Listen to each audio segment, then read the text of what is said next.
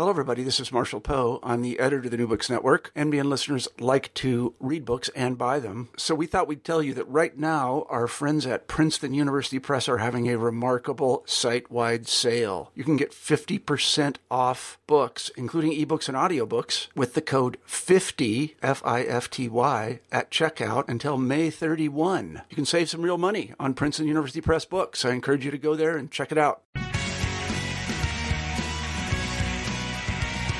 Welcome to the New Books in Political Science podcast. My name is Heath Brown, and today I'm talking to one of the two authors of Neither Liberal or Conservative, Ideological Innocence in the American Public, published by University of Chicago Press in 2017. I have the real pleasure to have Nathan Talmo on the phone today. Nathan, how are you doing today? Doing real well. How are you, Heath?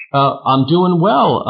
Before we get to talk about your very timely book, maybe you can briefly introduce yourself and also your co-author, Donald Kinder. Sure. Well, first, thanks for having me. I'm assistant professor of political communication in the Manship School of Mass Communication and the Department of Political Science at Louisiana State University. And my co-author, Don Kinder, is the Philip E. Converse Collegiate Professor in the Department of Political Science at the University of Michigan.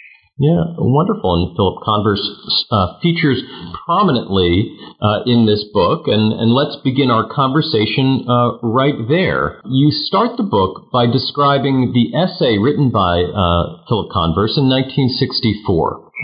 This essay caused, as you write about, quite a commotion. I wonder if you just sort of summarize the essay for us and what the sort of key claim of the essay was and why it received such attention at the time. Sure. There's sort of bigger questions of democracy about figuring out how the public makes sense of politics and in particular whether they have the sophistication to understand and connect political ideas that seems really necessary for stronger versions of democracy. And Converse is noting in this essay that politicians, journalists, academics often assumed that the public more or less looked like political elites in the way that they approached politics. And he turned to some novel survey data at the time to really examine that question about whether the public is able to make the kinds of connections that you see among political elites. And in particular, he comes to a rather pessimistic conclusion.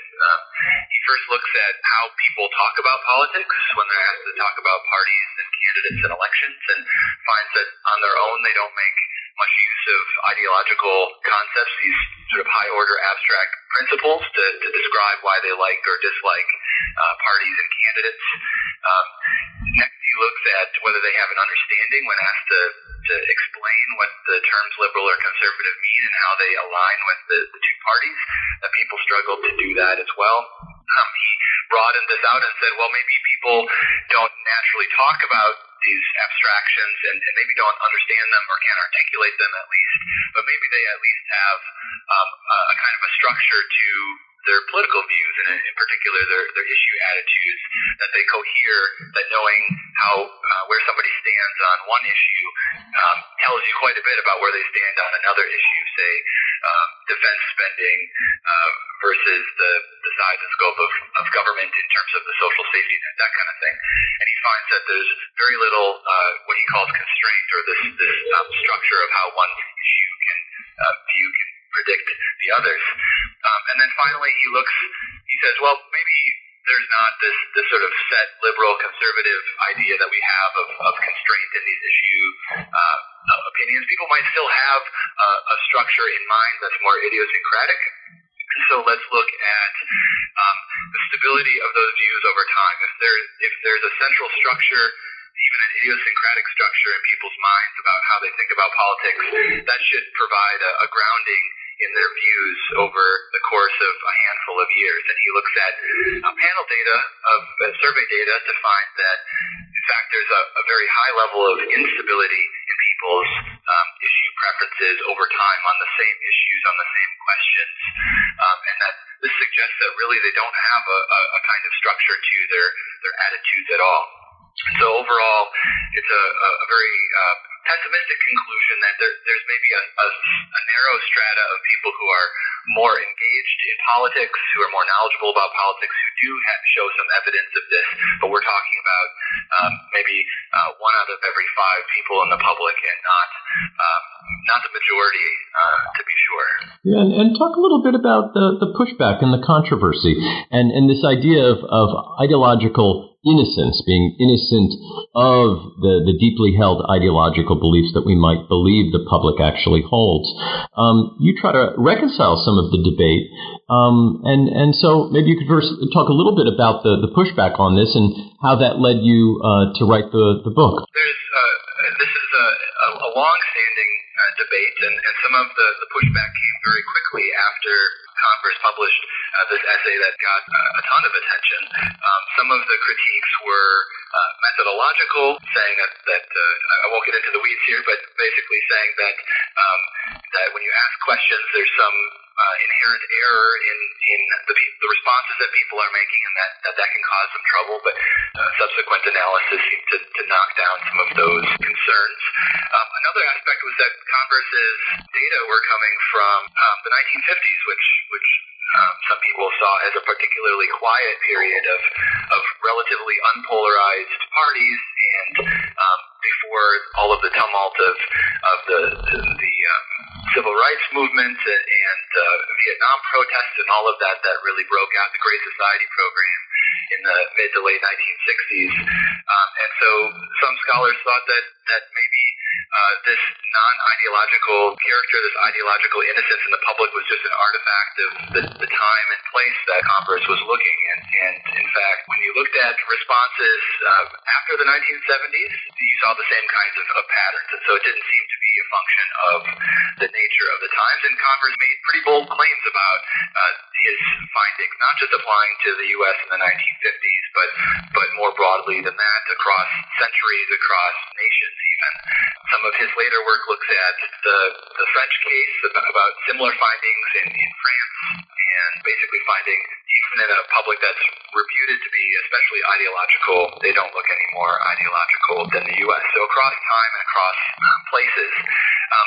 One of the things that really motivated our approach in this book is that despite these pretty robust findings in that initial sort of dust-up that was caused by Converse's essay, starting in 1972, you have this new item appearing on the American National Election Study survey that asks people to place themselves as liberals or conservatives or moderates if they had thought about it at all. And a scholarly literature grew up around this finding that you have lots of people who seem to describe themselves as liberals or conservatives, and that there seem to be relationships between those descriptions and vote choice, issue preferences, and other sorts of political attitudes and behaviors. And that seems to run directly counter to what Converse was concluding in his essay. But it turns out that much of that research genre on ideological identification really didn't take up Converse's conclusion seriously, and so you have this disconnect, this conflict of no ideology in the public on one hand, and ideology almost as a key to understanding public opinion, but lines that really didn't speak to each other. So our book is about integrating those perspectives and seeing whether there really is a conflict, and seeing whether the public still lacks ideological sophistication 50 years later, despite the huge changes in politics in terms of party polarization, changes in society in terms of education and enfranchisement, and the media and information environment that's so different today from 50 years ago. Yeah. So what is your argument about the formation of ideology? Why do some Americans claim to be ideologues, while others not so? Well, one of the first things that we found when we dove into this is that about half of the public doesn't identify on the ideological spectrum. They either say that they don't know or that they haven't thought much about it. That's about a quarter of folks. And another quarter say that they're moderate, that they fall in the middle. But if we look at what is the sophistication and sort of the substance of people who are claiming moderation, our conclusion about that is that the moderate is kind of a default category for people who don't have a particularly sophisticated way of seeing politics. And so the key distinction between people who call themselves liberals or conservatives and people who claim not to have thought about it at all or claim moderation is political sophistication. This idea that the public is deeply or broadly stratified in levels of political knowledge, that you have politics is for some people who find it interesting and find it comprehensible, and for many people there are other things that they can that they prefer to follow, and that difference is key in figuring out who is likely to identify on the ideological scale and who says that's really not for me.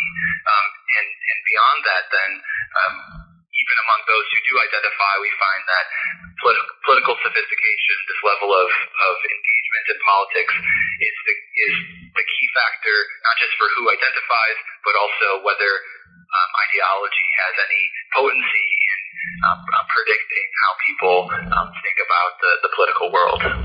Now, ideology, we're told, is an important factor in our current debate about polarization. What did you find about whether the country is, in fact, becoming more ideologically polarized? And if it is, how much more polarized than in the past? Yeah, so over time, the big picture is that the public is not really polarizing that much. We see over several decades a small uptick in the number of people who are placing themselves on the scale, but it's relatively small. And we see a little bit greater likelihood that people will take a substantive position to put themselves on the liberal side or on the conservative side, more so than several decades ago. But again, that's a small change and not a large one. And I should note that unlike party identification, which is sort of a running comparison throughout our book, that the distribution of responses on the ideological scale tends to stack up right in the middle of that scale. So if you're going to put yourself on the liberal side, you're going to call yourself slightly liberal. If you're going to put yourself on the conservative side, slightly conservative. Whereas you see people at the ends of the scale on partisanship really claiming a strong identification to those. In terms of the big picture, so you do see those small upticks in identification and a little bit of movement to the polls, but not much.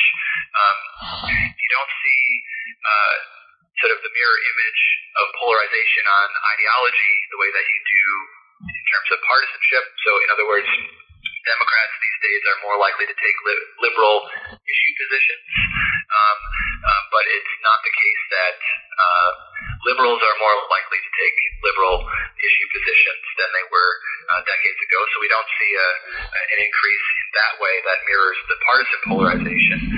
We don't see more hostility among liberals towards conservatives and among conservatives towards liberals the way that we do with partisans expressing more affective hostility towards out-partisans. We do see a little bit of an increase in the fusion of partisanship, of party identity with ideological identification, but that still shouldn't be overstated. About 40% of people now share the ideological identification that you would think goes with their party identification.